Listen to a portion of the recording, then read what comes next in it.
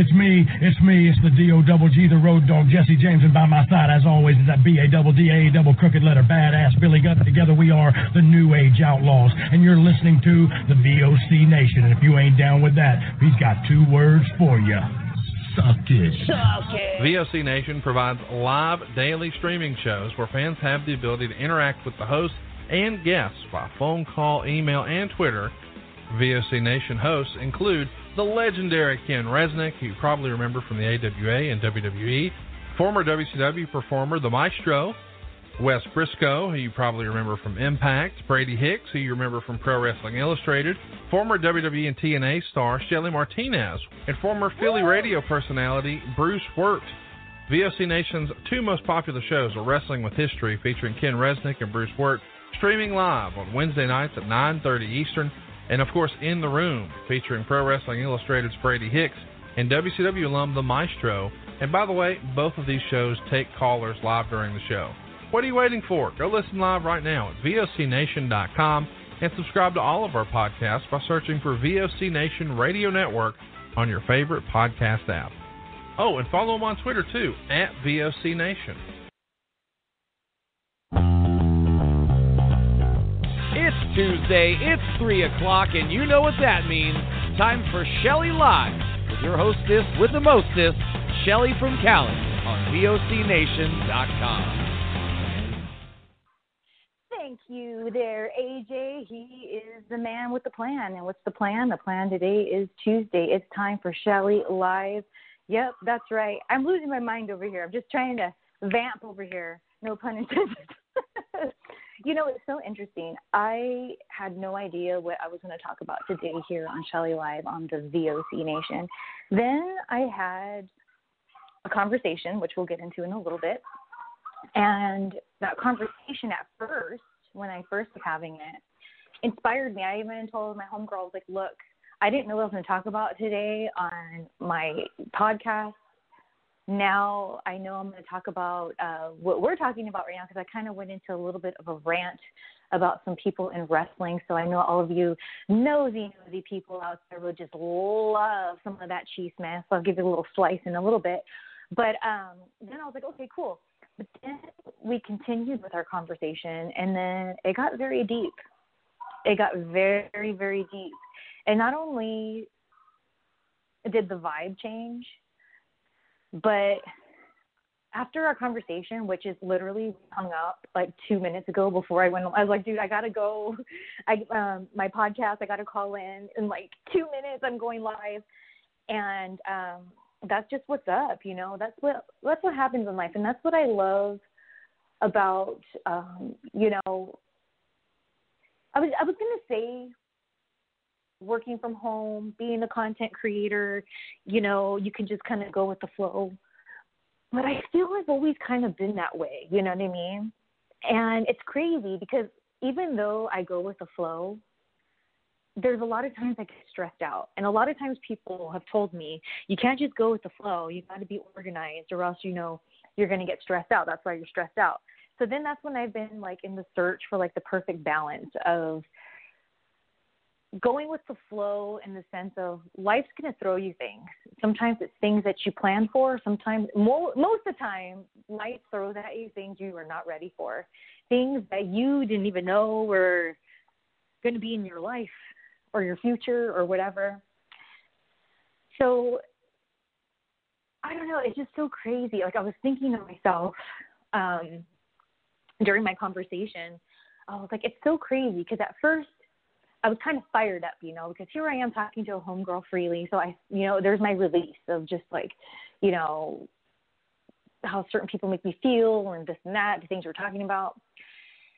And so it kind of put me in those moments, you know, and I felt like I was right there, like when I was sharing my experiences with her. And so when I mentioned that I was going to talk about it today on the show, I was making sure, you know what it is, you guys? I did it again. I was like, am I on mute? If I've been talking and I'm on mute, okay, so real quick, pause on that. For those of you who are new to listening to Shelly Live, or this is the first time listening to it, I did like my second podcast here with Shelly Live. I had it on mute, and I did the whole podcast that way, and I had no idea, and I got super deep. It was really intense. And and so now I always have that phobia, and like I just looked at my switchboard and I was like, wait a minute, am I on mute? Okay, we're good. Anyways, so, my energy going into what I thought I was going to do was like kind of give you guys a little bit of chisme just to make it fun. Like, yeah, I was fired up, but not like angry, like just kind of like, yeah, F that, versus I'm so effing pissed right now, like whatever these people, like it's not even like that, you know what I mean? But I just thought it'd be kind of fun just to like, oh, Shelly rant, play it up a little bit. But by the time we got at the end of our conversation, it's like so much has like processed and we've moved forward. It was almost like I didn't care anymore, all the stuff that we were first talking about and venting about, it didn't mean anything anymore, because what we ended up talking about, that was like the entree, The little chisme was just the appetizer. And I just think it's really cool, because the reason why I didn't really know what I was going to talk about for today's show is because last night, I don't know if you're following me on social media, but I was up until 4 a.m. posting and editing content for my Secret Society, Shelly TV, my premium OnlyFans, and YouTube. And I was just going for it, And, this morning when my alarm went off, I was like, dude, there's no way I'm going to be sleeping. Like, I just slept, for an hour. There's no way I'm going to, wake up for the day. So I told myself, well, okay, no matter what, I know Fred Mertz is going to wake me up, aren't you, Freddie? For his breakfast in the morning, I usually feed him at about 7:30. So sure enough, there was Fred Mertz nudging me away, getting all antsy. So I fed him, and then after he was done eating, we went back to bed. And I ended up sleeping until about 11:30. And I had some food. And then that's when me and my homegirl started talking. And then, here we are. So I kind of like it that way, though, because there's been times where I've totally done, a big old outline for the show. And I didn't end up talking about, anything that was on that outline, because it just organically went somewhere else, It was lucha style, baby. And that's what today is, a very lucha day. So I hope you guys have been enjoying your week so far. It's only Tuesday. Tomorrow's Wednesday. Halfway there to the weekend, right? And then there's Thursday, and then Friday. Yay, it's Friday. The weekend's here, and then we do it all over again. Isn't it crazy? It's but it's fun to look forward to things. Like on Tuesdays, we always celebrate Taco Tuesday here in Casa Martinez Mertz, and it's something that we all look forward to, And I know it's a small thing and it's simple, but I really love Taco Tuesday because it's just kind of fun to just make things festive. We're living in a time right now where everything's all weird. And who knows what the hell's going to happen to all of us. One thing that I do know, people, is I'm going to have Taco Tuesday tonight. And I just think it's freaking great. So tip, just the tip, if you will. Don't be afraid to be excited over little things. I feel like sometimes when people are like, oh, it's just Taco Tuesday, or, oh, can't really go anywhere, so just drink at home, I guess. You guess, just make it fun, You just got to make with what you got. And I'm like the queen of that. I've always been that way since I was a kid. I can make do. I'm the type of person it's very hard for me to get bored because I can always find some way to amuse myself. And I don't know if it has, I know it totally has to do with the way I was brought up. I've talked about this before. My mom was very, very strict. and I didn't get to really do anything. So me and Danielle would just like have little parties in our rooms, and sometimes just make it kind of fun when we would watch TV. Even like we would do this whole thing where if we were getting like a soda, we would make it fountain style, quote unquote. You want it fountain style? Like just little things like that, So it's like, I guess what I'm saying, I did a YouTube video on it. So go to my channel. You can find it, youtube.com/Shelly Martinez channel. I did a video when the corona first was like, we're getting locked down. Things were really strict and stuff. Like my whole life, I've been preparing to be on lockdown because I've been on lockdown my whole damn life. Whether it was growing up with my mom or the psycho boyfriend I had for 5 years in high school and then outside of high school, and then wrestling took control of me for a long time. Like I've always been like all locked down, That's why I get so uppity about being censored. It's like, damn it, don't you try to censor me, tell me what to do. That's the thing too. I have a real problem. Do you guys ever get like this? You don't like being told what to do, but it's not like, oh, I don't like being told to do it's more like in a kind of like a petty sense. And it bothers me that this kind of stuff bothers me, but you guys let me know. Tweet me or give me a call and let me know if you can relate to what I'm going to say. So, for example, when someone will tell me, like, let's say they tweet me and they'll be like, follow me. It's like, at least ask. I don't like that. Like right away, that just rubs me wrong. Follow me. Or recently, somebody in a live stream of mine, they personally knew me back in the day, and they had joined one of my sites, and I was having a live stream. And I was welcoming. They entered the room, so I welcomed them into the room, the chat room, and then they were like a riddle, like, oh, it's your old friend. Okay, well, who? I got a lot of old friends. And then they're like, look at the picture. And it's like, why can't you just say your name? Or if you don't want to say your name, be like, from like when we were kids.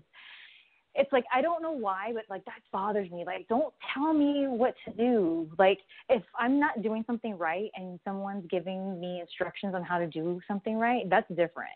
Or, that's just a whole other thing. But to be like, just don't tell me what to do. I don't like that. Or when people say smile, don't tell me what to do. Don't tell me to smile. I can't stand that. And then it's like, see, I'm getting all worked up. So now that I'm getting all worked up about people telling me, that's one of the things I can't stand. I remember one time I was walking to the store to get some coffee, and I was in Jersey. And I was there for wrestling. I had a boyfriend that lived in Jersey, so whenever I would wrestle in Jersey, I would try to stay there a little extra longer just to hang out. That was like a long-distance thing. And unfortunately, and this is something that, like, I sometimes struggle with, I have guilt that my grandma passed away the day that I was the day that I was flying back from Jersey to California. And the next day was the day that I was going to go to the hospital and see her. And Danielle had told her, because she was in a coma, just wait till Tuesday, Shelly's coming. And she ended up passing away on that Monday. So I just was like, oh my gosh, because my whole life, my grandma and Danielle were like my consistent, like positive energy people in my life, And to lose that was huge for me. And because, me and my grandma, we really had an awesome friendship. And I tweeted about this not too long ago. When I was that psycho boyfriend I was just talking about that I had in high school and then out of high school, when I just did some topless, I talked about it here, right? Duh. When I did the topless modeling, he sent the pictures to my mom. He printed them off the internet and sent them to he put them in our mailbox. And so I didn't know that my mom got them. But the reason why I found out was because my grandma called me out on it. I'll never forget, I went to pick her up because I was going to take her somewhere to go eat. And when she got into my car, she brought it up. And it was so funny because she was like, you know, so-and-so sent pictures to your mother. And they said, pictures? What pictures? And she goes, you know, you were, like, she, like, kind of whispered it, like, topless. And it's so funny because, like, my family, unless some of the family members I have will be nasty about it, like, since we've been adults, like, way into our adulthood here, they'll say cracks to me here and there. But for the most part, especially when I was doing the topless and nude modeling, no one said anything to me except my grandma and Danielle. They were the only ones that would say anything.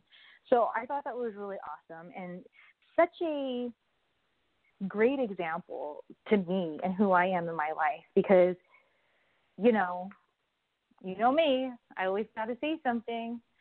And I just thought that was really powerful. So I just want to share that little moment with you guys. But anyways, oh, man, I went way off track here, didn't I? How did I get to talking to the topless story again? Okay, my grandma. Oh, yeah, the boyfriend.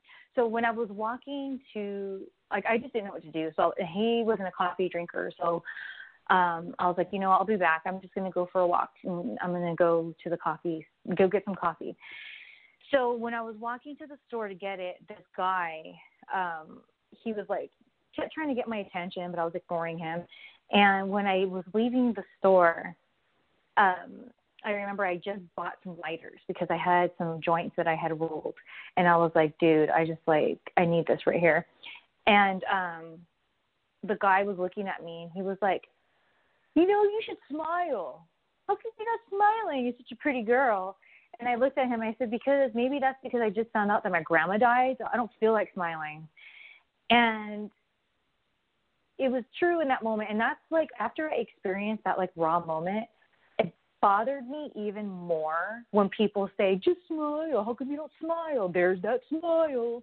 Like, because it's like, why? Like, I don't always have to smile. I typically do smile a lot. And then here's another thing. I remember years ago, I was doing the gig. Who's this at my house over here? I think someone's going to come to the door right now. They better not. But so I had this gig, and it was in downtown LA. I can't even remember what it was. And there was a lot of downtime. And when I was just standing there, I remember I had hit my pin. So, like, you know, I had that going on for me. And then I was just feeling really, really good because I felt kind of like, what's the right word? I just wasn't having a good time at this gig. I just wanted it to be over with. I was looking at it really as just being like easy money. It was just one of those things where I'm just like a pretty girl in the background. So there was nothing really to it except stand there looking cute, which, okay, cool. So I was standing there by myself, smiling. And the reason why, I'll never forget this, I was smiling was because I had realized that even though I was like over it or whatever, after I had gotten done, it was like a lunch break is when I went to have my smoke.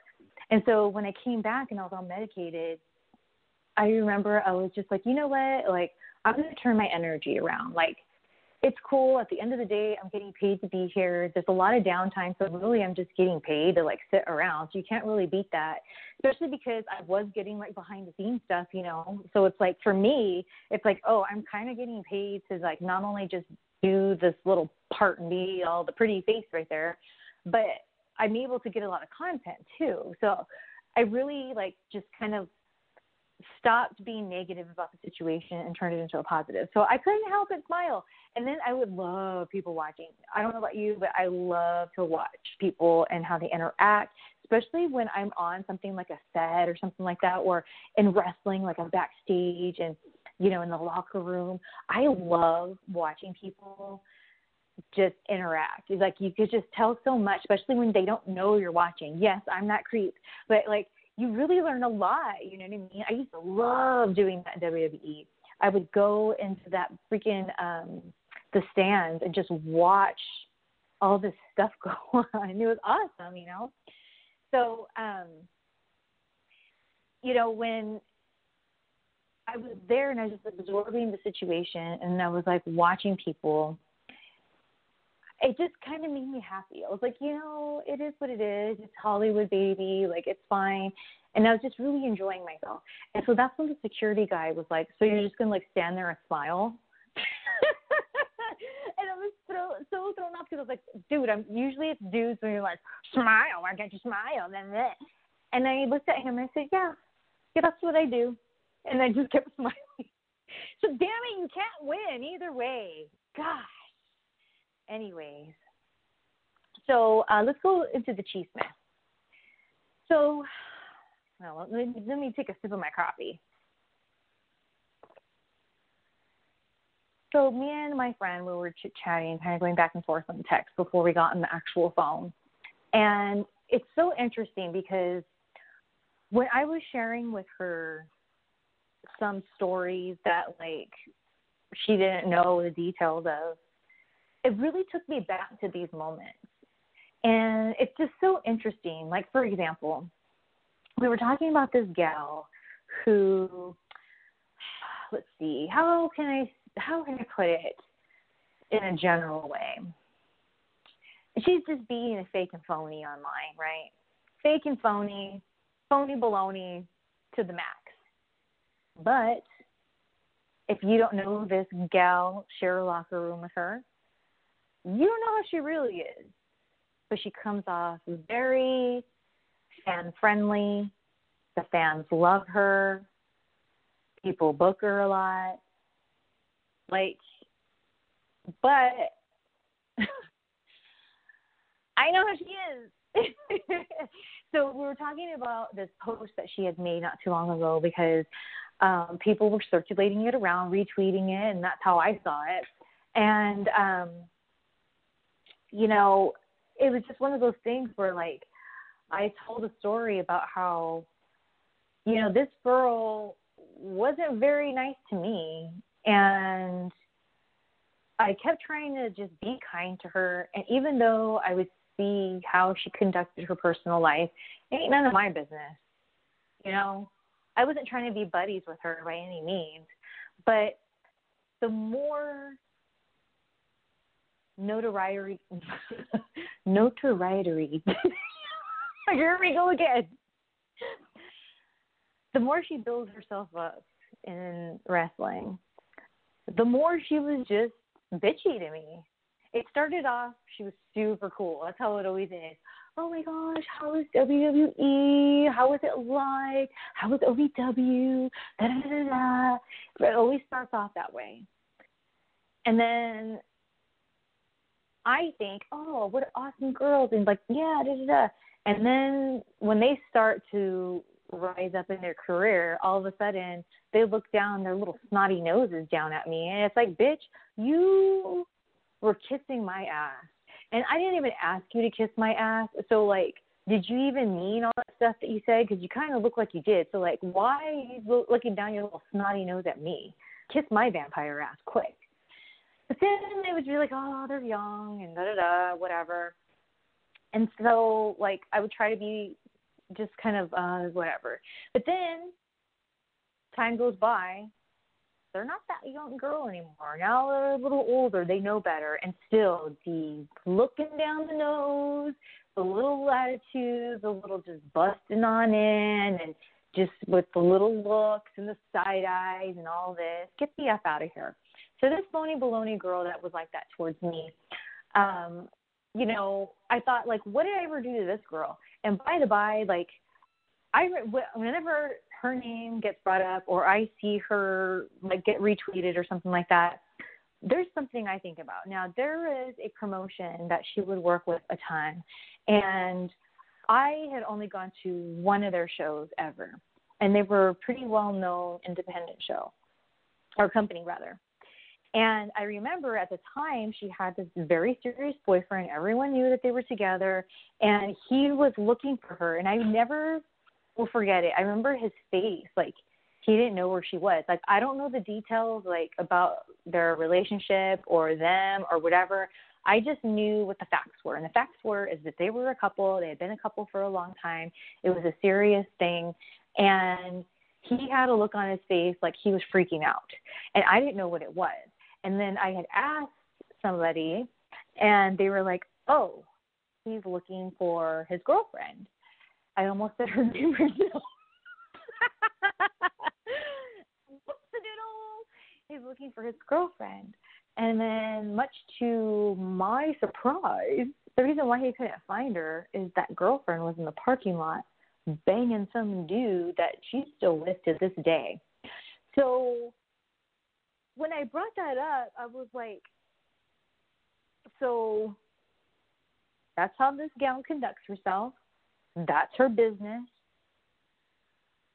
So why does she feel like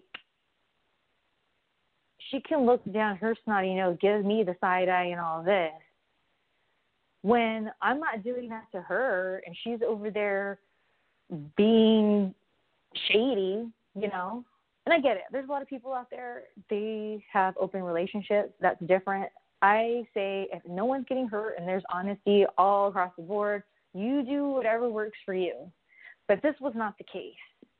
That's why that boyfriend, now granted, I don't know if he cheated on her and it was just one of those things, or there were those couples that just cheat on each other and maybe he deserved it. I don't know.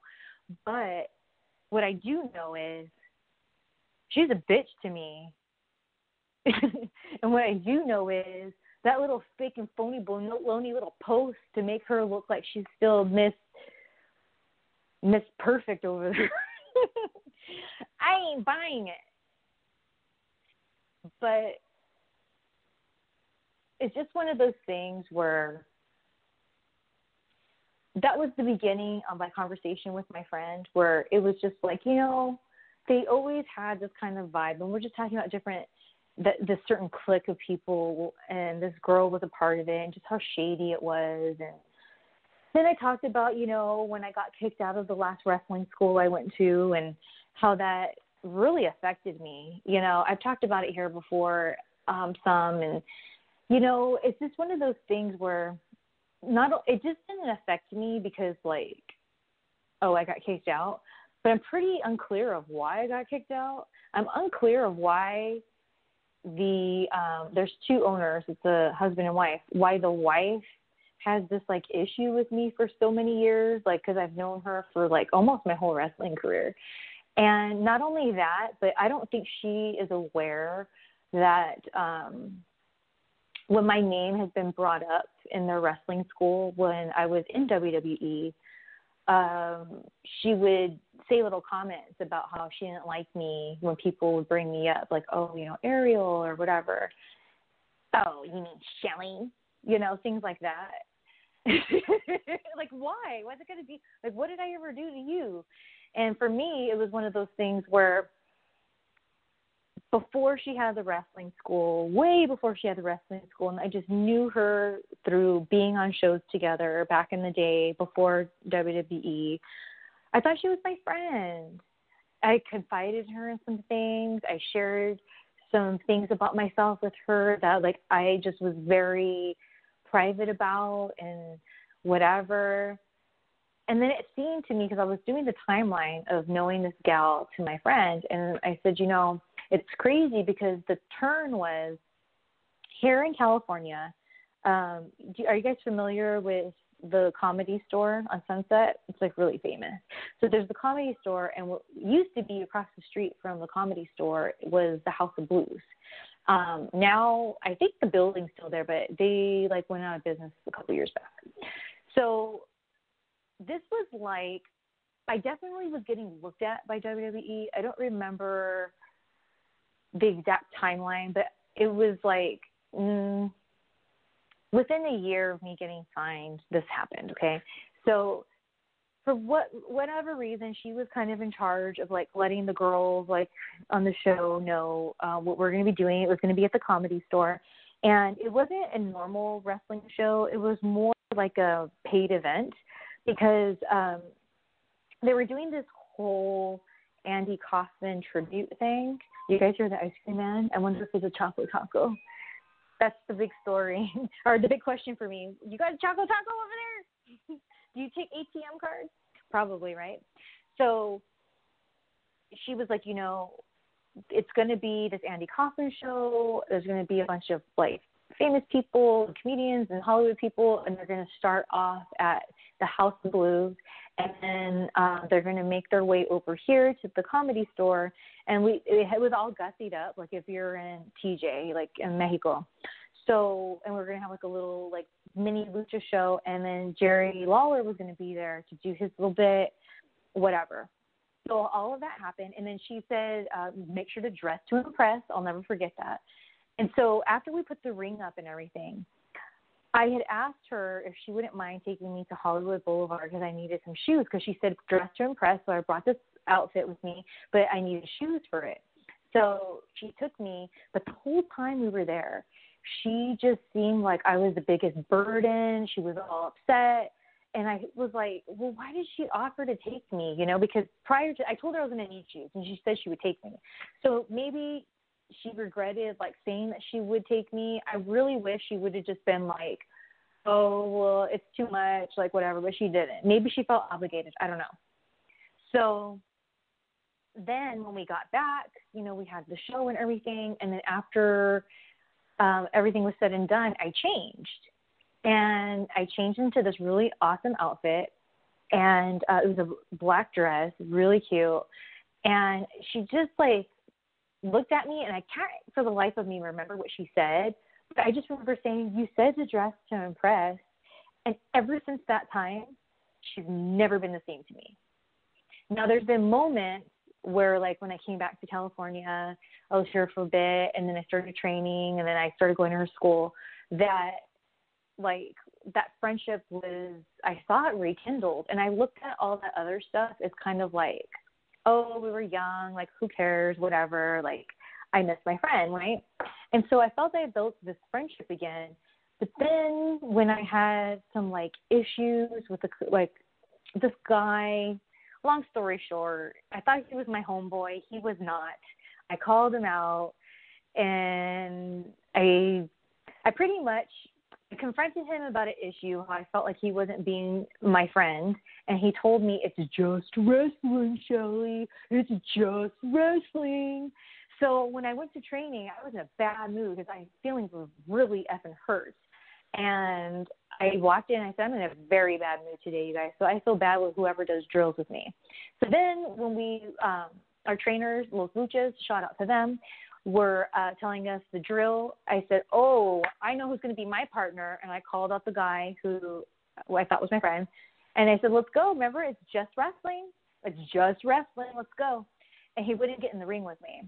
So then the next day, that's when the female owner wrote me this message on Facebook saying that, like, I was negative and nobody liked me, and that they only tolerated me, you know, out of respect for her and the school, her husband.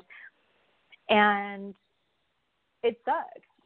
And for me, going to that Los Luchas class really did a lot for me. It wasn't just about the wrestling. That was, like, the primary reason why I was there, right? Like,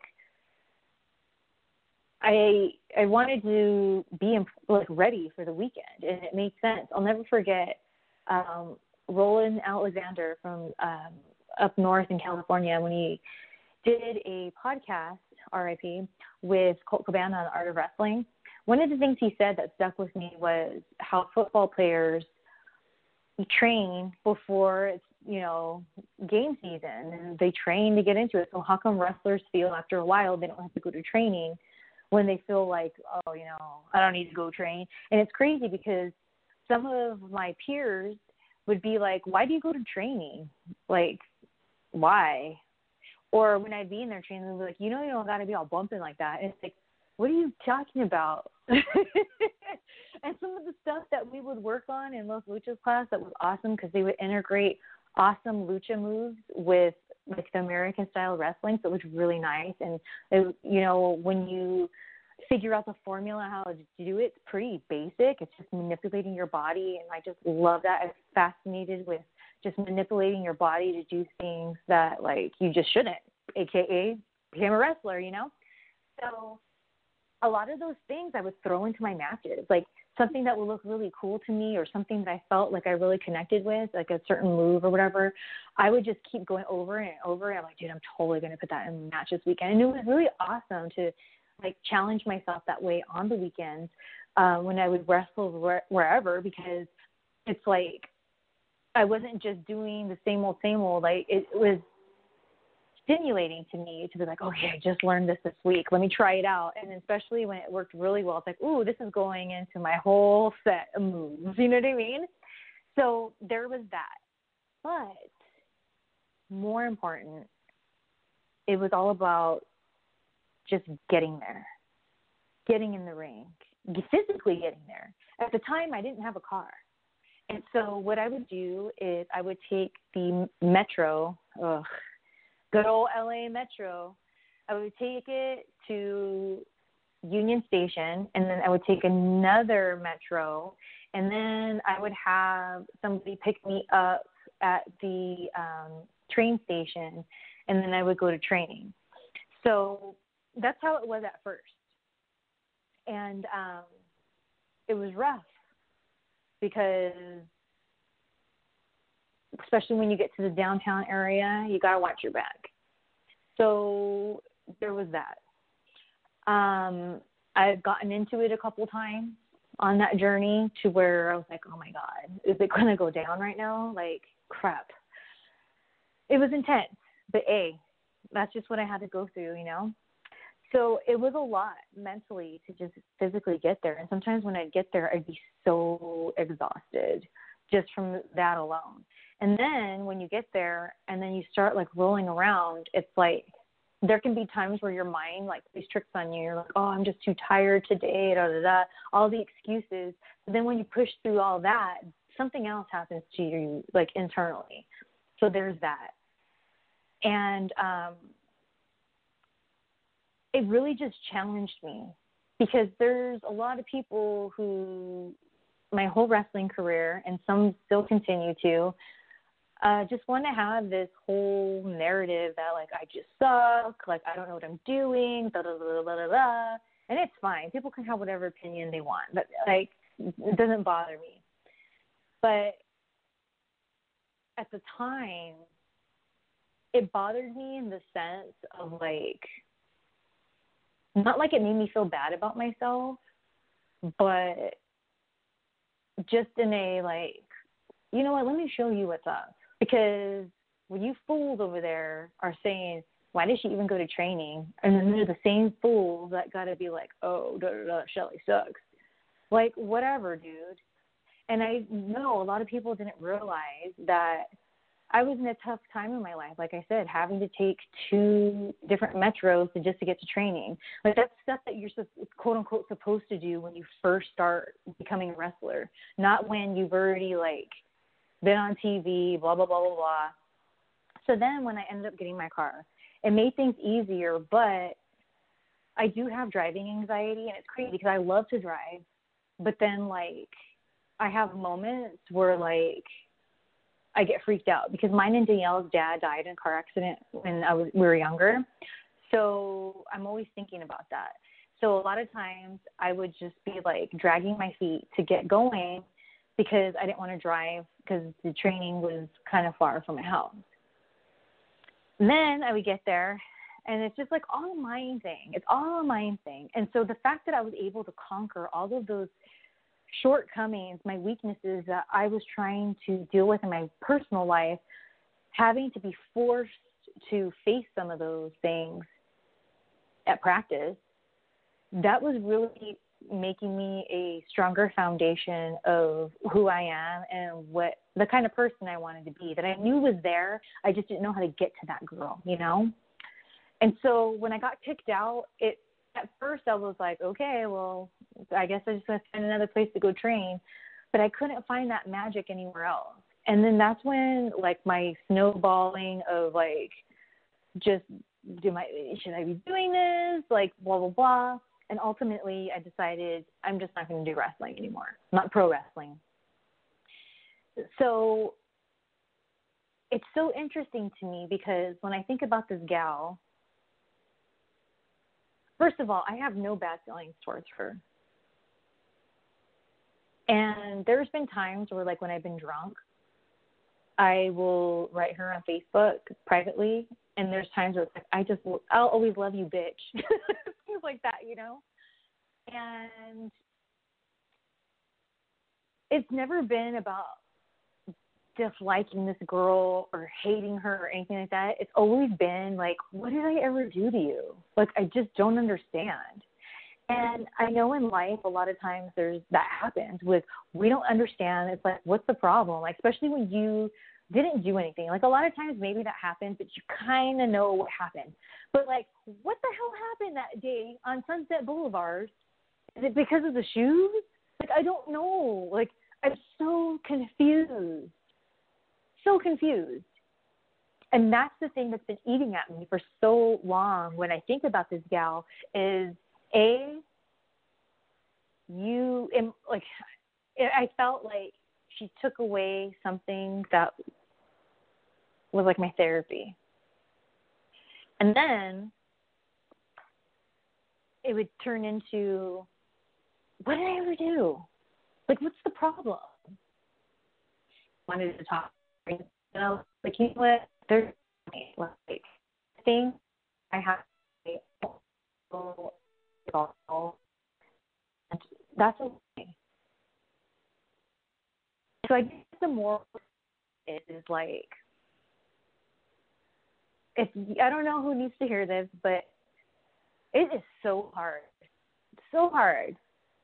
to let something go when it really, truly hurts you in a way that's just deep. And I feel like I don't regret any of the energy that I've spent upset over this or whatever, because it's helped me to be who I am today, to where when I talk about this girl, it doesn't make me angry or want to cry, or, you know, because those are the two things for years I dealt with.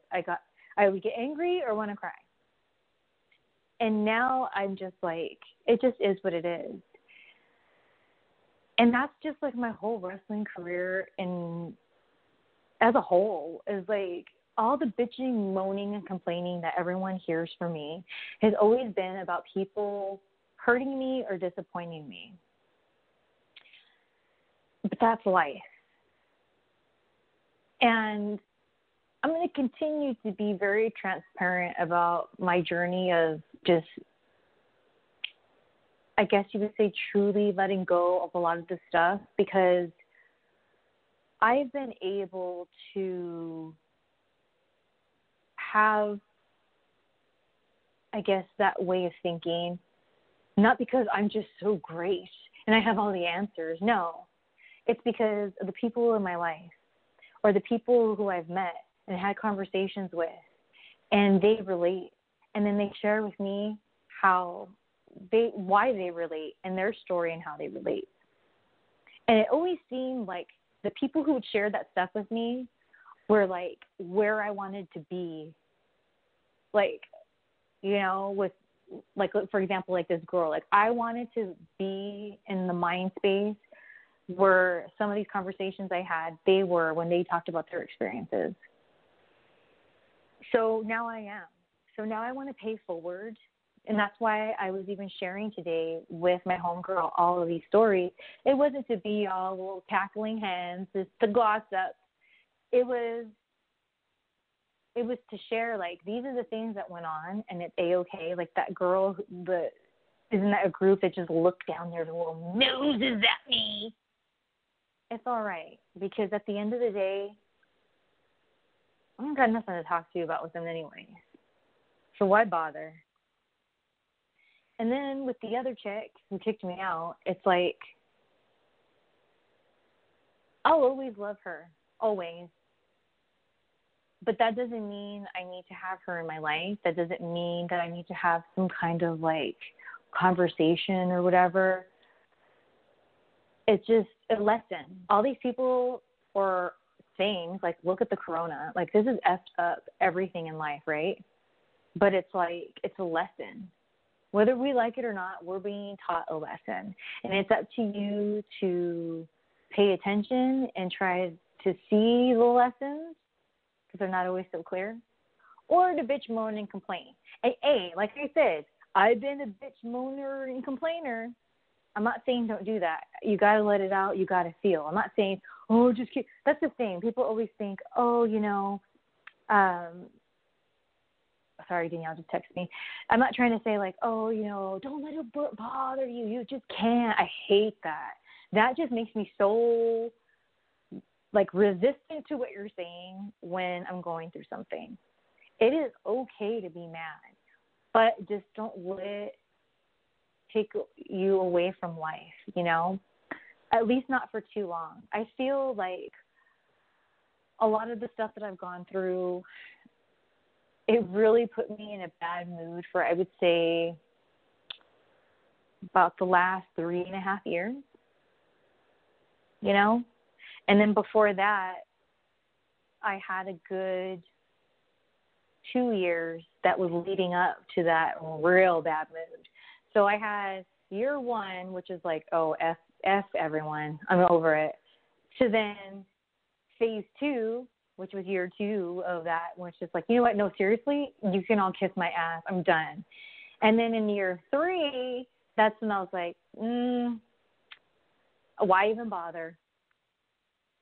Year four, when I decided I was going to just end my own career in professional wrestling. Year 5, accepting everything that comes with that I decided to end my career in professional wrestling. And then for like 6 months, I started to like kind of come back out of it. And now I totally see all the lessons and everything, you know, like this narrative that I myself have put out there that I got fired because Dave Batista didn't like me. It's part of it, but that's only a part. I mouthed off to too many people. So I'm sure they were just like, you know what? She's a wild card. We don't know with her. She got into it with this dude. Maybe that's why Johnny Ace was like, how dare you talk like that to top talent? Maybe it's because that wasn't the first time, you know? I'll say this on, should I say it on record?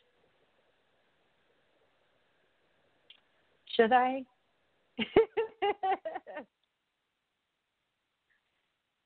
I'll say one.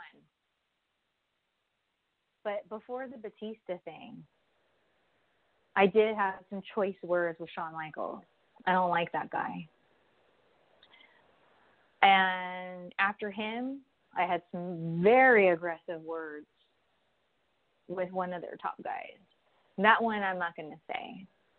I just feel in my gut, nah. Then the Batista thing happened. So, yeah, that's probably why he used those wordings, because that was the 3 strikes, you're out. 3 top male talent, you're going to do that too? No, you're out of here. And that's fine. That is fine. And it's so cool because something like I never put in these kind of words before was when I was telling my homegirl, I was like, you know, at the end of the day, being there brought me Ethel, which I said here before. And this is the part that I said that I've never looked at it this way until I said it. Because I was just so in the moment, the words just came out. I said, oh God, I'm going to cry.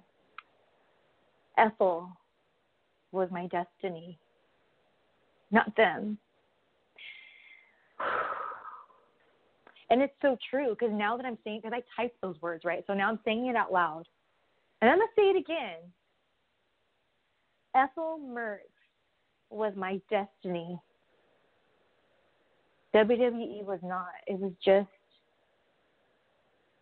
part of me and who I am and my journey.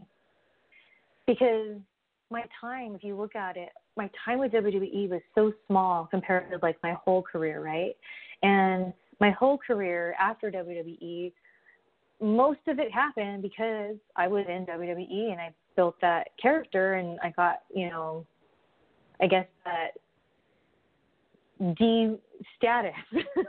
The D on from being a top A wrestler, I'm like a D. Then that's fine. Got booked, But so like I'm not saying that it didn't continue after I was gone, but that again was just part of look. I decided to end my career in wrestling, but Ethel continued to be in my life, and Ethel continued to be in this journey with me. And because of the challenges that we had to face with Ethel and her health and how much help she needed towards the end, and then her death, it just really changed me as a person. And like her love still inspires us here in the house, and we talk about how Ethel inspires us still. That was my destiny.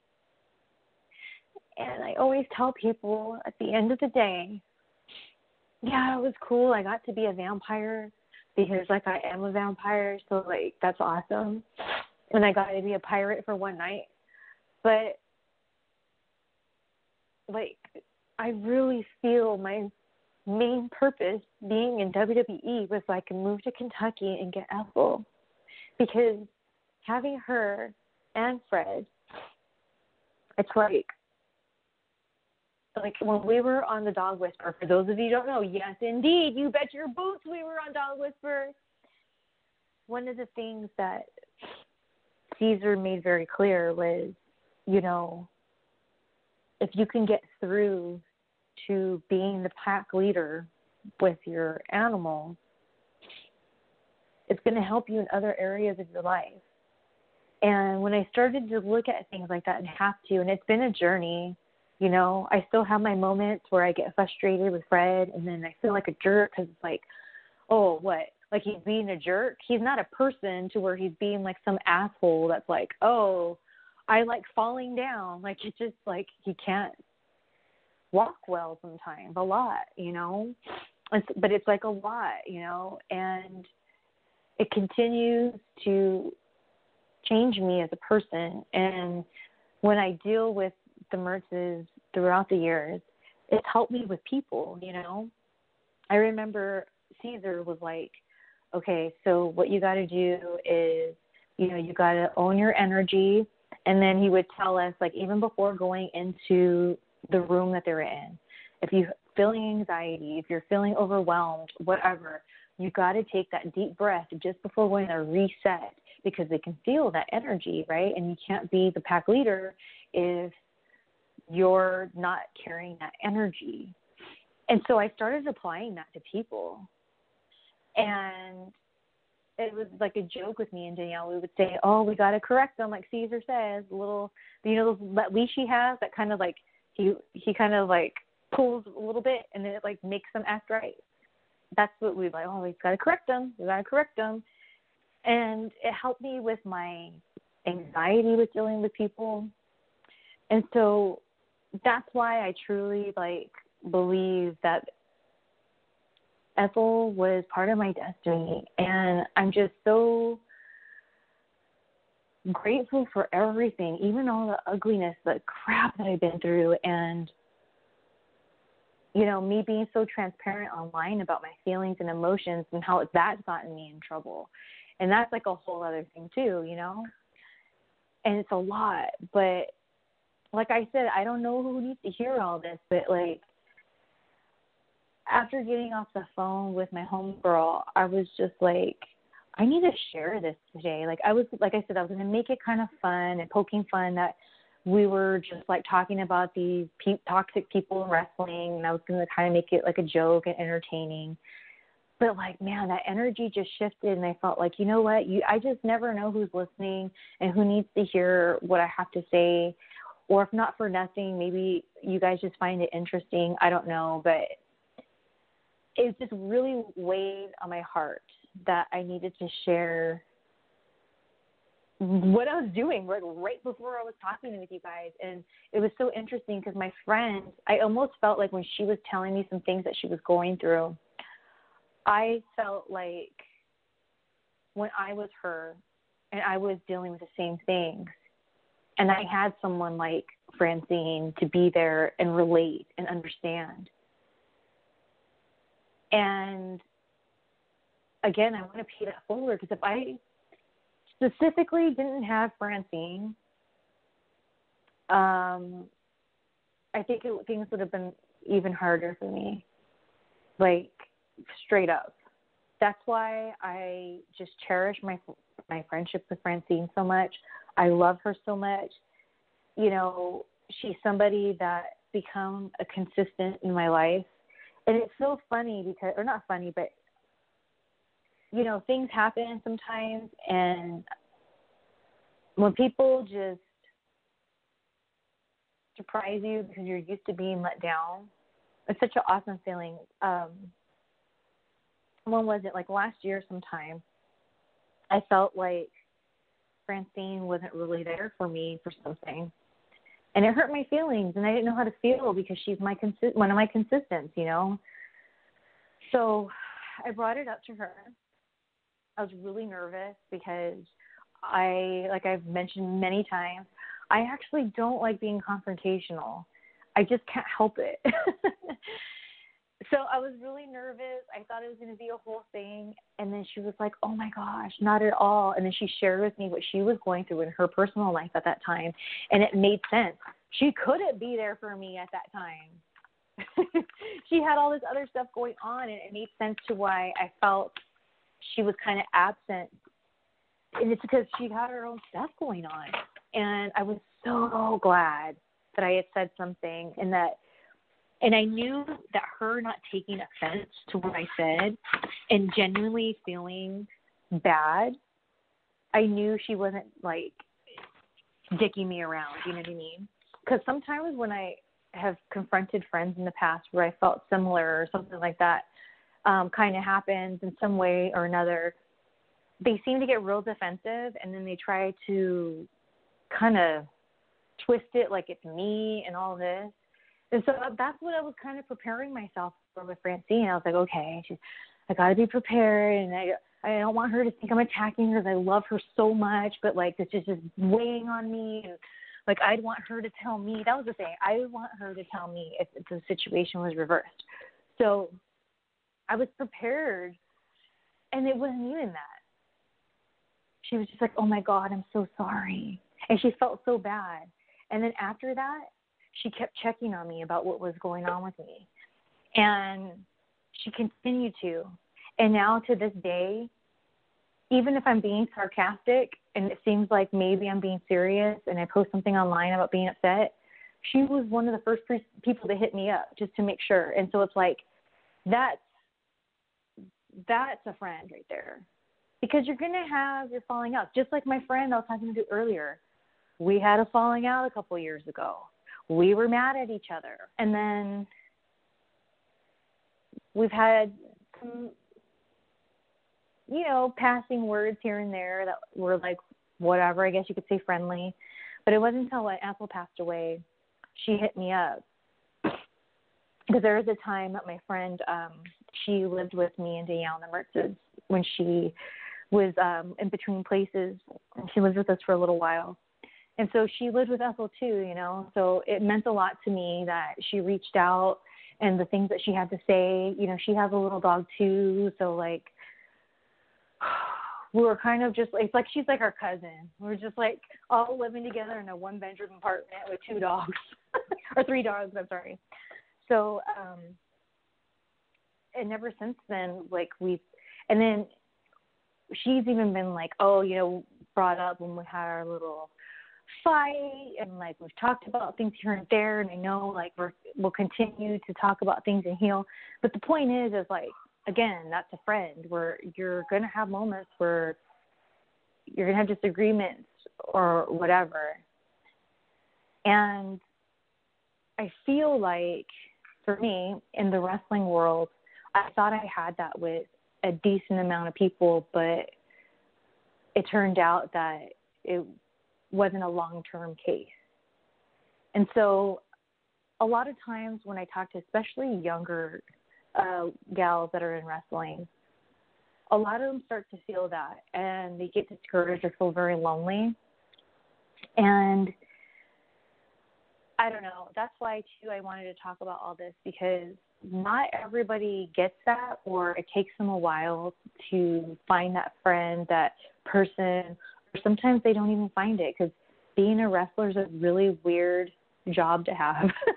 It's not normal. Like, even in crazy-ass Hollywood, like, it's almost like I'm a parlor trick to people when they're like, do you know this girl's a wrestler? A wrestler? What? Like WWE? Like, you know what I mean? Like, it's a weird thing. Like, it's not common. And with it not, even like actors and musicians and people in entertainment, they get a kick out of all of it. Oh, wrestlers! Oh, like, even if they're not into wrestling, they think it's so cool, because at the end of the day, wrestling is freaking cool. Let's be honest, Wrestling is cool. Like, it is. I don't have to tell you guys why, So it's like, to be in that world and then to find yourself in similar situations or whatever that I talk about, it can feel so lonely. That's why Grizzled Aunt Shelly's here, to be your Thea, lay it down for you. To tell you like it is. All right, I'm going to take a little commercial break. When we come back, I'll take your guys' calls. How about that? I have a couple people on hold. That number is 657-383-1666. Again, 657-383-1666. I'll be right back. This is Lance Storm, and if I can be serious for a minute, you're listening to VOC Nation Worldwide. VOC Nation is one of the longest-running wrestling podcast networks, having started way back in 2010. VOC Nation provides daily streaming shows where fans have the ability to interact with their hosts and guests via phone calls, emails, and Twitter.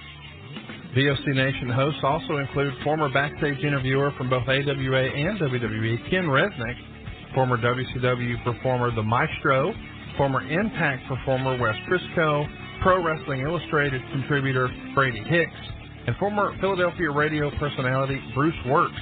VOC Nation's two most popular shows are Wrestling with History, featuring Ken Resnick and Bruce Wirt, streaming live on Wednesday nights at 9:30 p.m. Eastern, and In the Room, featuring Pro Wrestling Illustrated's Brady Hicks and WCW alum The Maestro.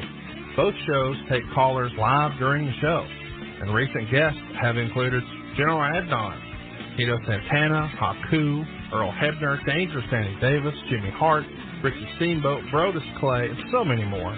Archive-free content includes past interviews with huge names like Hulk Hogan, Jesse Ventura, Kurt Angle, Sting, Mick Foley, Joey Styles, Howard Finkel, and so many more. Listen live at VOCNation.com and subscribe to all the podcasts by searching VOC Nation Radio Network on your favorite podcast app. And be sure to follow these guys on Twitter at VOC Nation. Rock and Roll Union for the past 2 years has been the place for rock and roll, new rock and roll, debuting rock and roll, and some of the old classics as well. We have welcomed guests from around the world, national artists, and more. We have excited many people by our live events. We've welcomed everybody into the fold, and we continue to do so on a weekly basis. Guys, that is Rock and Roll Union, and that is what we do for you. Saturdays, 6 p.m. Eastern, VOCNation.com.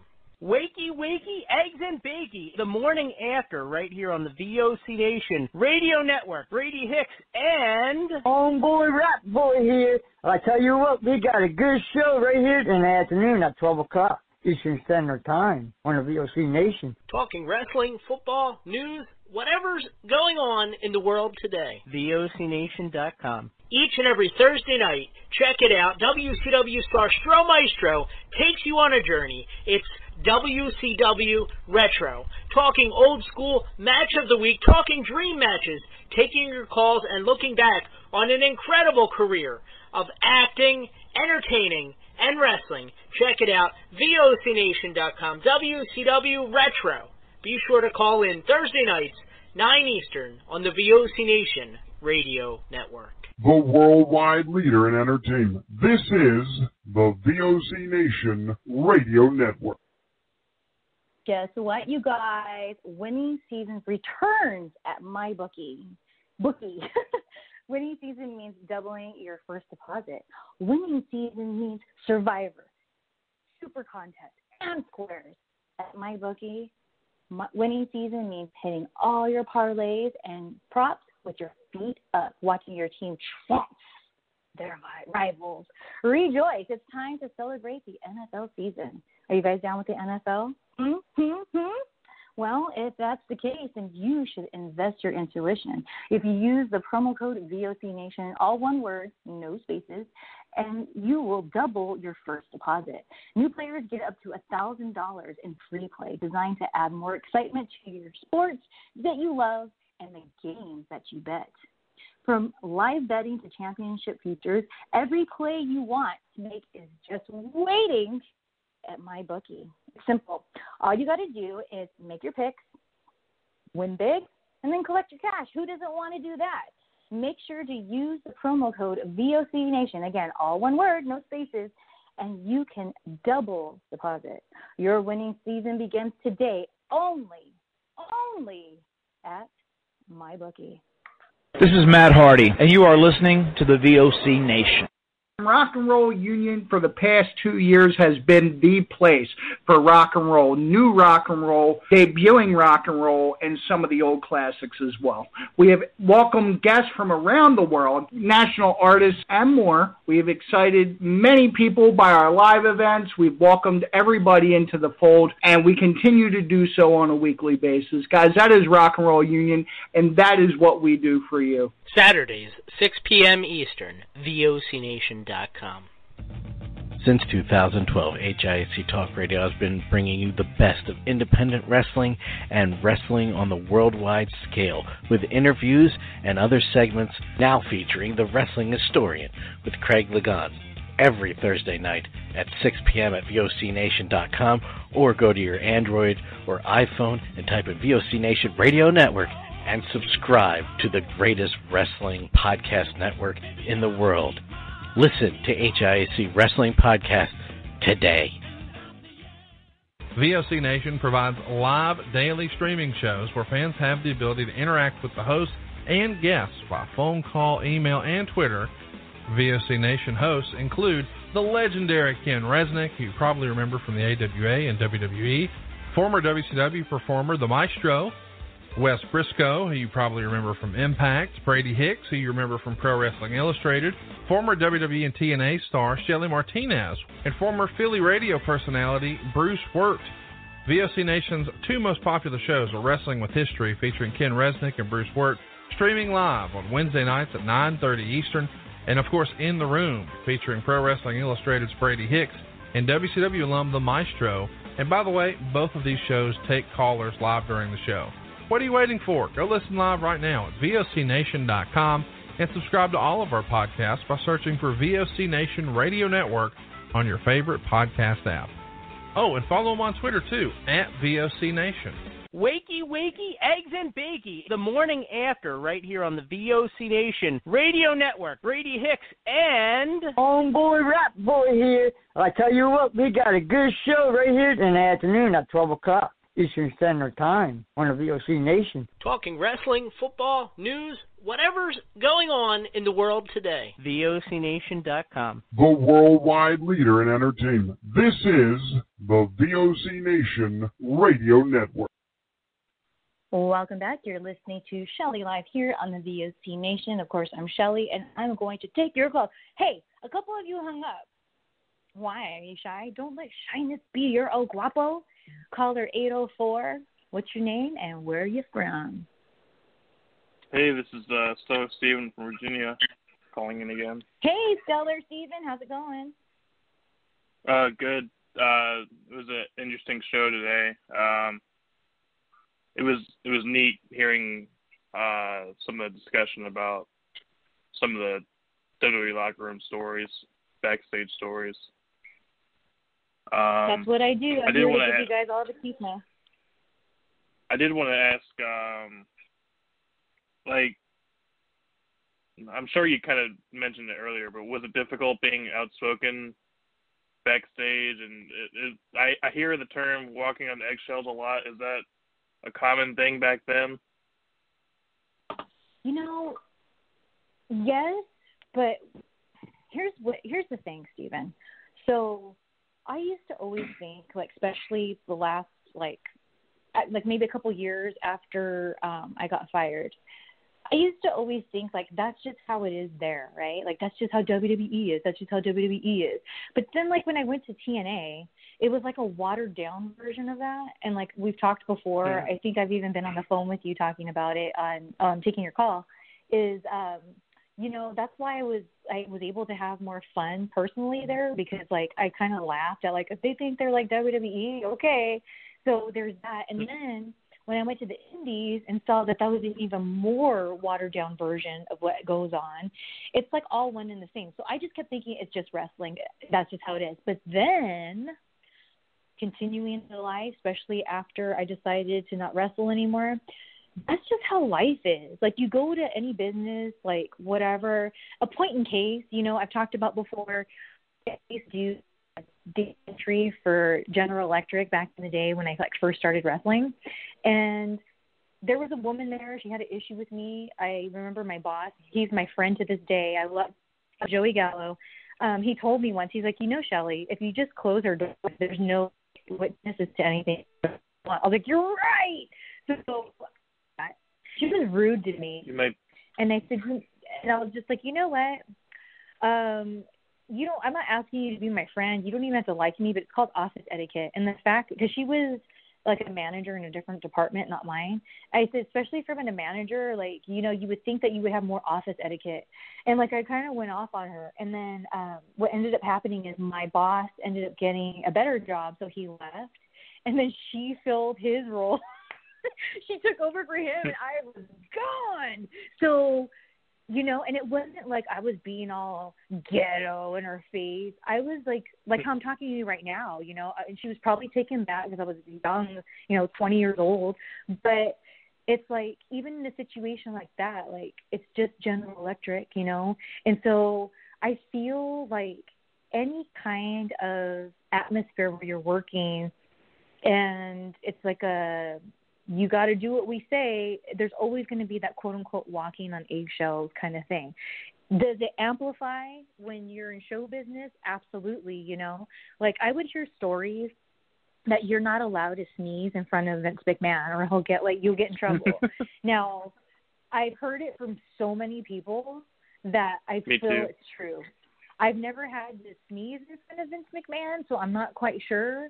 But I think it's really sad that you got a bunch of grown-ass men and women working for you that if they're talking to you and they get a little tickle in their nose, because maybe, you know, sometimes at these shows, you know, there might be some, like, dust, you know, whatever. There's forklifts moving things around. You just never know. So it's like, a little dust gets in your nose. You can't sneeze, and you have to have, like, this anxiety that you can't sneeze. You can't be a human being and sneeze. I mean, I could see if you don't cover your mouth and your nose and you're, like, being gross. Like, that's just having manners. But to hear from so many people, like famous-ass wrestlers that have been there for a long time, oh, yeah, that's true. If you sneeze, Vince will get pissed. What? Why?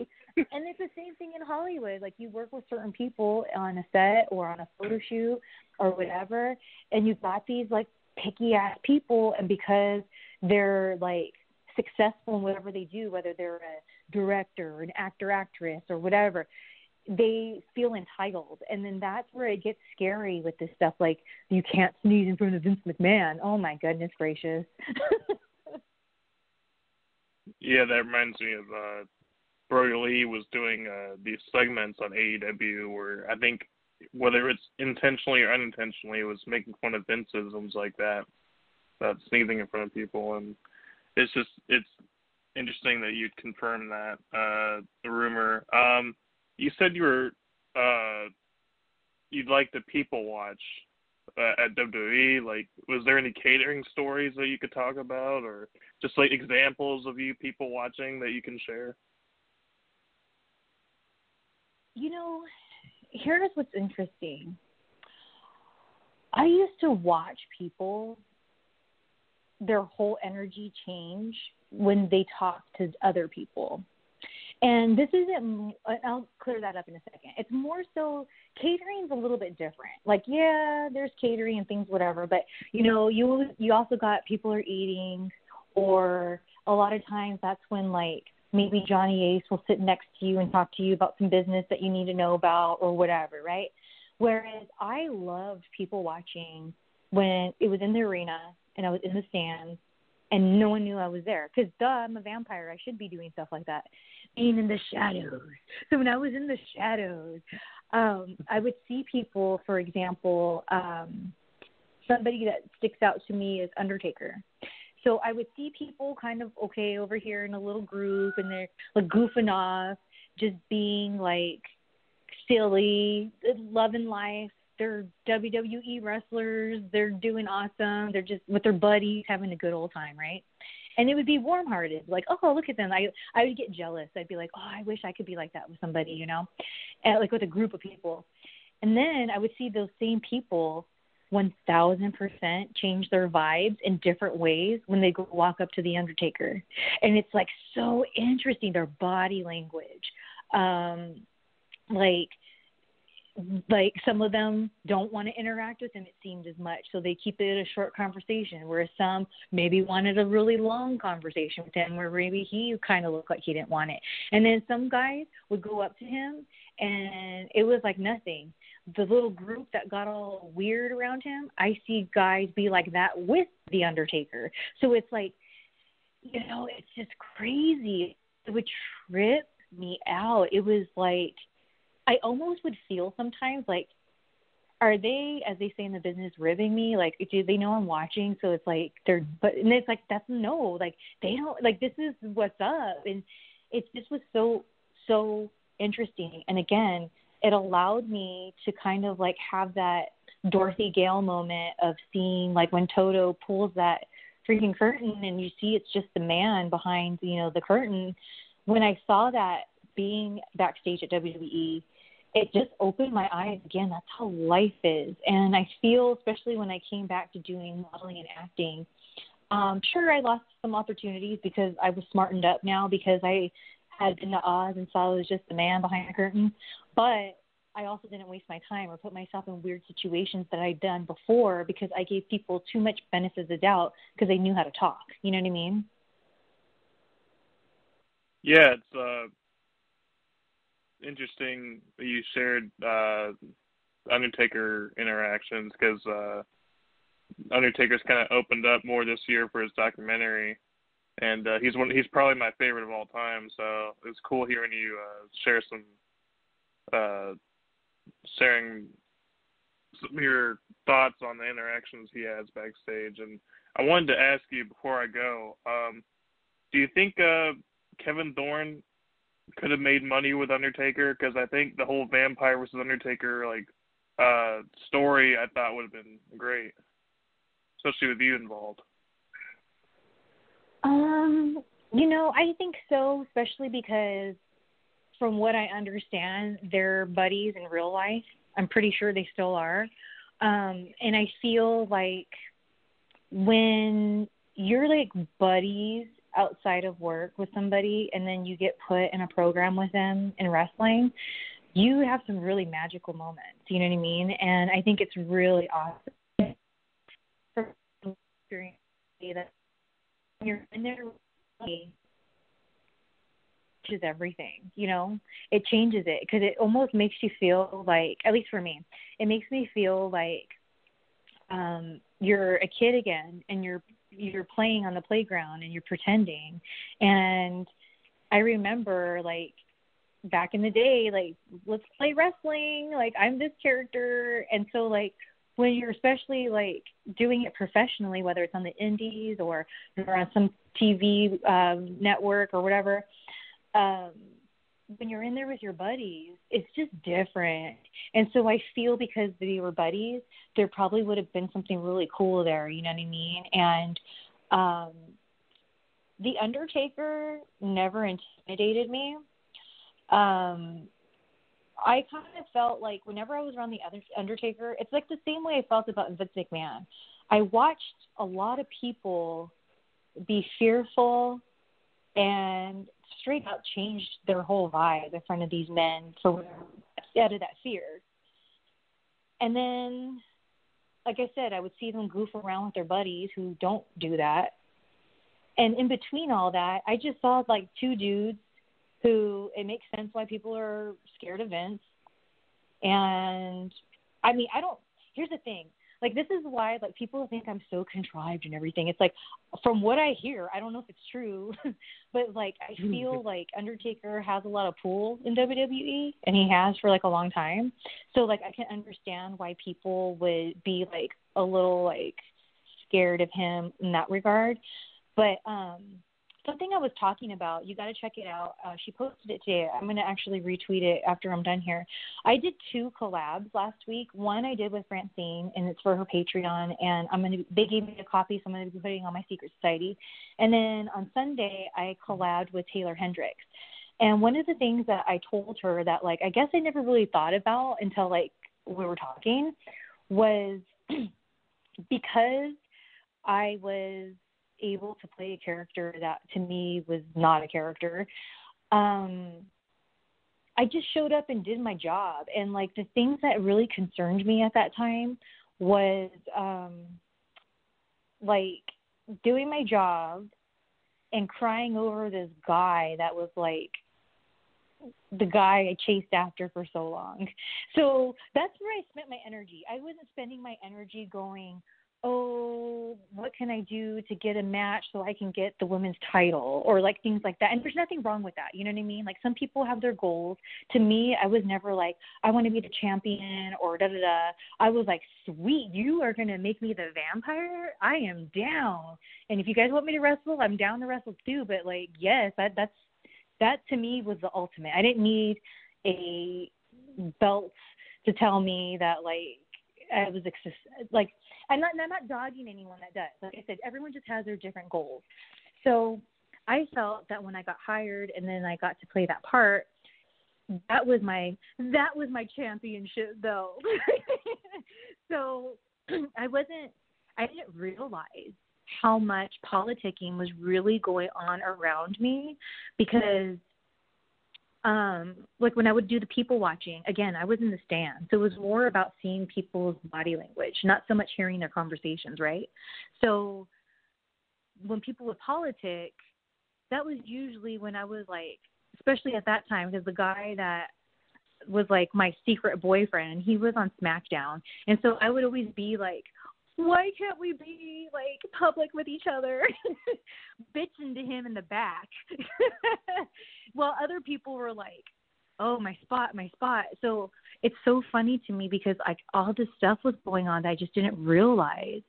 And I feel at the end of the day, it really kind of saved me from that and not getting like kind of lost in it. And I was able to just do my damn thing. So going back to The Undertaker, because that was the way I kind of looked at it, I didn't feel like I needed to like prove myself to him or anything. It was just like, wow, that's The Undertaker. Like I was a fan of his growing up. It's cool that he's my coworker now. And he was really nice to me, you know. So, you know, whatever. Like I didn't really have that much interaction with him. So whatever. And so same thing with Vince. It was like, whatever, he's the boss.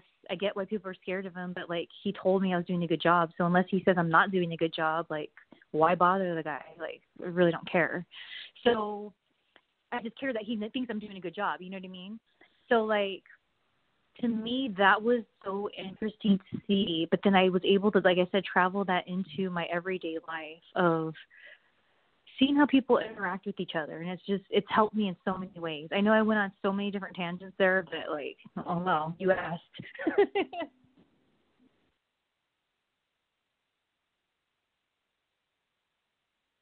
It says the caller dropped. Well, hopefully there we go. Hey. Are you there? Yeah. Yeah, I'm here. So anyway, there you go. There's my long-winded answer to you. Yeah, I think my call failed in the middle of it, but I did hear what you were saying about kind of like the politics and the fear around Vince and Undertaker and just and the interactions. And yeah, it's definitely interesting to get your thoughts on that. And yeah, it's a shame that I thought Kevin could have probably worked with Undertaker twice because he did Mordecai too, and that didn't pan out either. There was a rumor that he was gonna have a program with Taker eventually. It's very interesting how that worked out. But yeah, thank you for the time and all the stories and insight there. Oh my gosh, now I remember what my whole point was. So my whole point is because I looked at The Undertaker as, I mean, I respected that he was The Undertaker and like what he meant to the company, right? But I feel if he and Kevin worked together when I was with Kevin, I feel like there would have been some really cool stuff between me and The Undertaker, because I feel I just would have just embraced 1,000,000% the theatrics that goes into all of that. And then you throw in that, like, it's me and Kevin, and we had our own theatrics that we did, and that was an energy that we created and that, like, was amazing and, like, can't be duplicated. Just like The Undertaker, his vibe and who he is in wrestling, you know, there's only one Undertaker, you know? And guess what, bitches? There's only one Ariel. And there's only one Kevin Thorne, you know? Because Kevin Thorne's completely different than Gangrel. So I don't feel like, even just because we're all vampires doesn't mean we're all the same. It's different. Just like I feel my vampire was different from even Kevin's. And even though we were together, my vibe was a little bit different. So we all brought our own vibes to the table. So I feel with the theatrics of me and Kevin and the theatrics of The Undertaker, it would have made one hell of a play. Yeah, I think that's definitely an interesting missed opportunity. I do want to keep you any longer, but did want to thank you for taking my call and answering my questions. Yeah, no problem. Give me a call next week. Yep. All right, and we have another caller, 702. What do you do?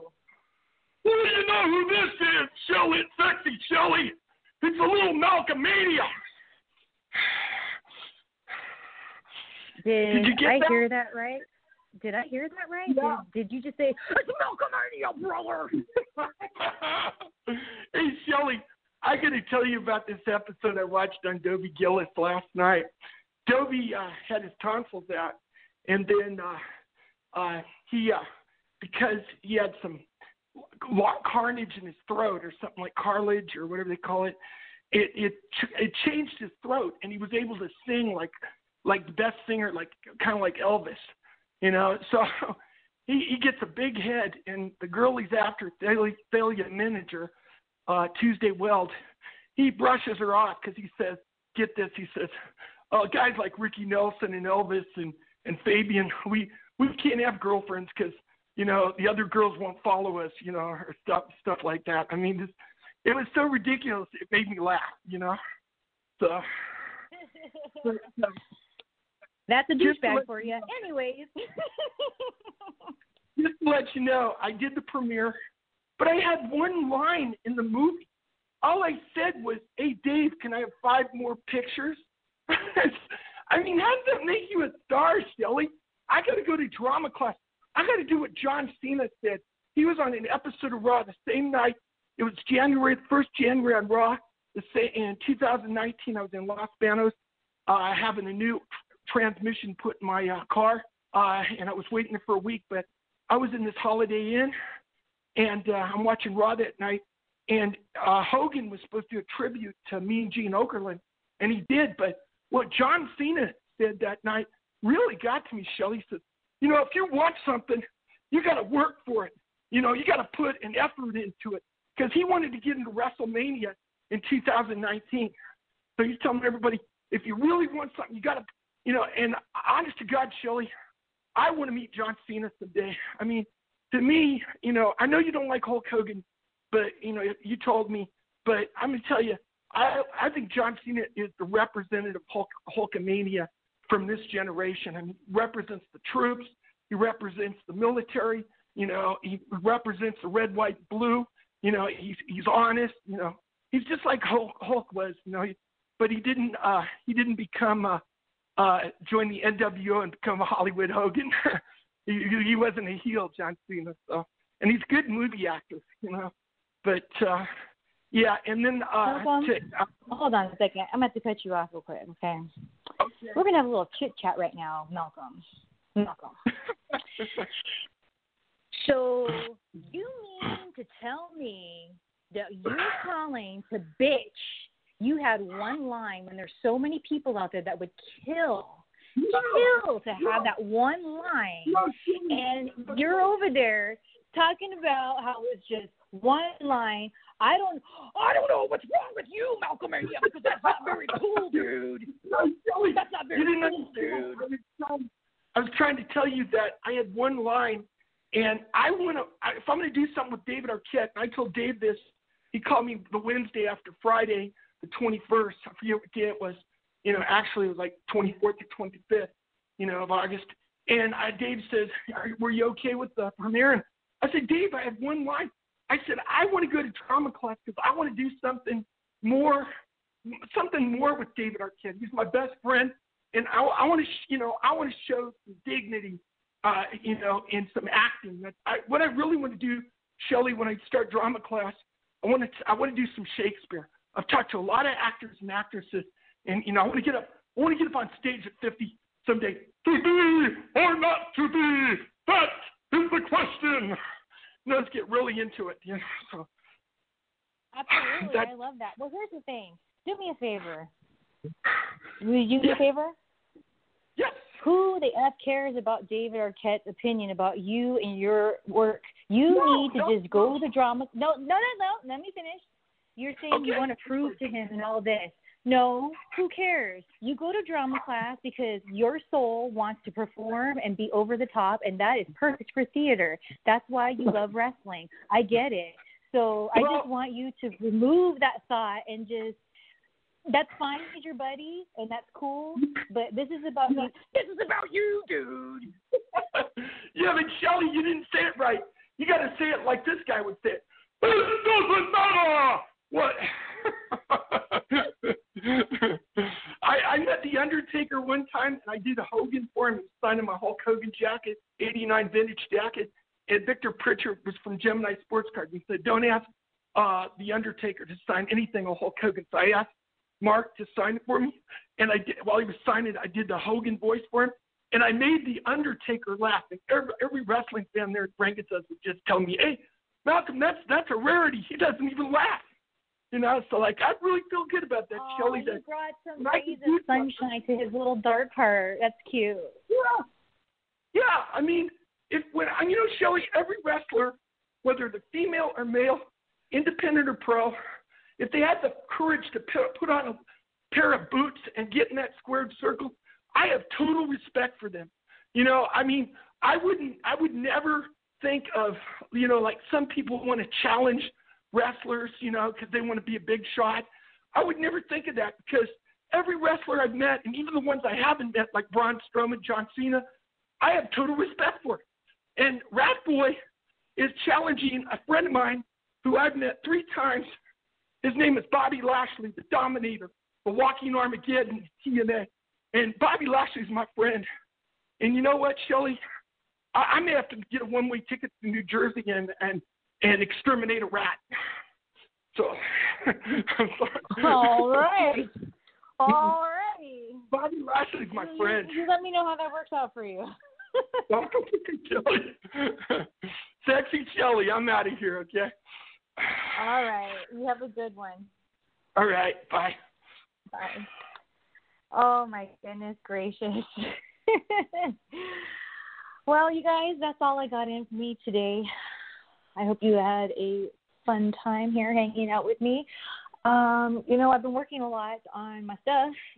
If you go to Shelley TV, there's a lot of free stuff on there that I've been posting. You got to check it out. Like, I've really been having a lot of fun over there on my Shelley TV because it's kind of like, I don't know. It's just, I don't even know how to explain it. it's just one of those things, like, I just feel like I'm really connecting with my community over there, and it's really awesome. I guess, you know what it is? What I was hoping to gain with YouTube, but heard about, is like, it just wasn't that. I'm finding that in my Shelly TV audience, which is really awesome. It's free to join. You do have to sign up for an account, but it's free. And I don't just post videos there, but I've been posting photos as well, little teasers on my OnlyFans Premium. If you're more into my sexy content, you should go check that out. That's onlyfans.com/Shelly Martinez. Got a lot of fun stuff going on over there. It's only $10 a month, and you get new content every single day. I post like 3 posts yesterday. I think I post a photo set and then another picture and then a video. So there's lots of things going on over there. And something that I said in the video I posted last night for my OnlyFans Premium page is the more people that sign up, the more I get inspired to create. So that's why I've been, like, at first I was just, just 1 picture a day. And then I was like, 2 for Tuesday, I'll do that. And then it just has been growing from there. And that's what she said. And then we have my, of course, Secret Society, ShellySecretSociety.com, on its new format. Go check it out. It is $20 a month for the basic membership, or you can join my Bite Club for $100, but you get $25 off your first month, so you should check that out. Oh, and you get half off your first month for my Secret Society. There you'll find not just sexy content, but my exclusive vlogs, full-on lingerie hauls, things like that. So, if you're more into like the Ultimate Shelly fan club, that's where you go over there. And of course, I got my YouTube channel. Who can't forget the good old people at YouTube, right? Anyways, that's youtube.com/Shelly Martinez channel. I posted a video today, actually, earlier. I actually posted it last night, and then I queued it for this morning. I don't even remember what I talked about, to be honest with you. I don't remember what I talked about, but I look cute in it, so go check it out. And my daily vlog channel, it's linked on the videos for my main channel, because I don't have a custom URL for it yet. That's where you guys come in. I need at least 1,000 subscribers for that. So you should check that out as well. And if you don't care, that's fine too, because it's a lot. And you know what? I get tired of myself too.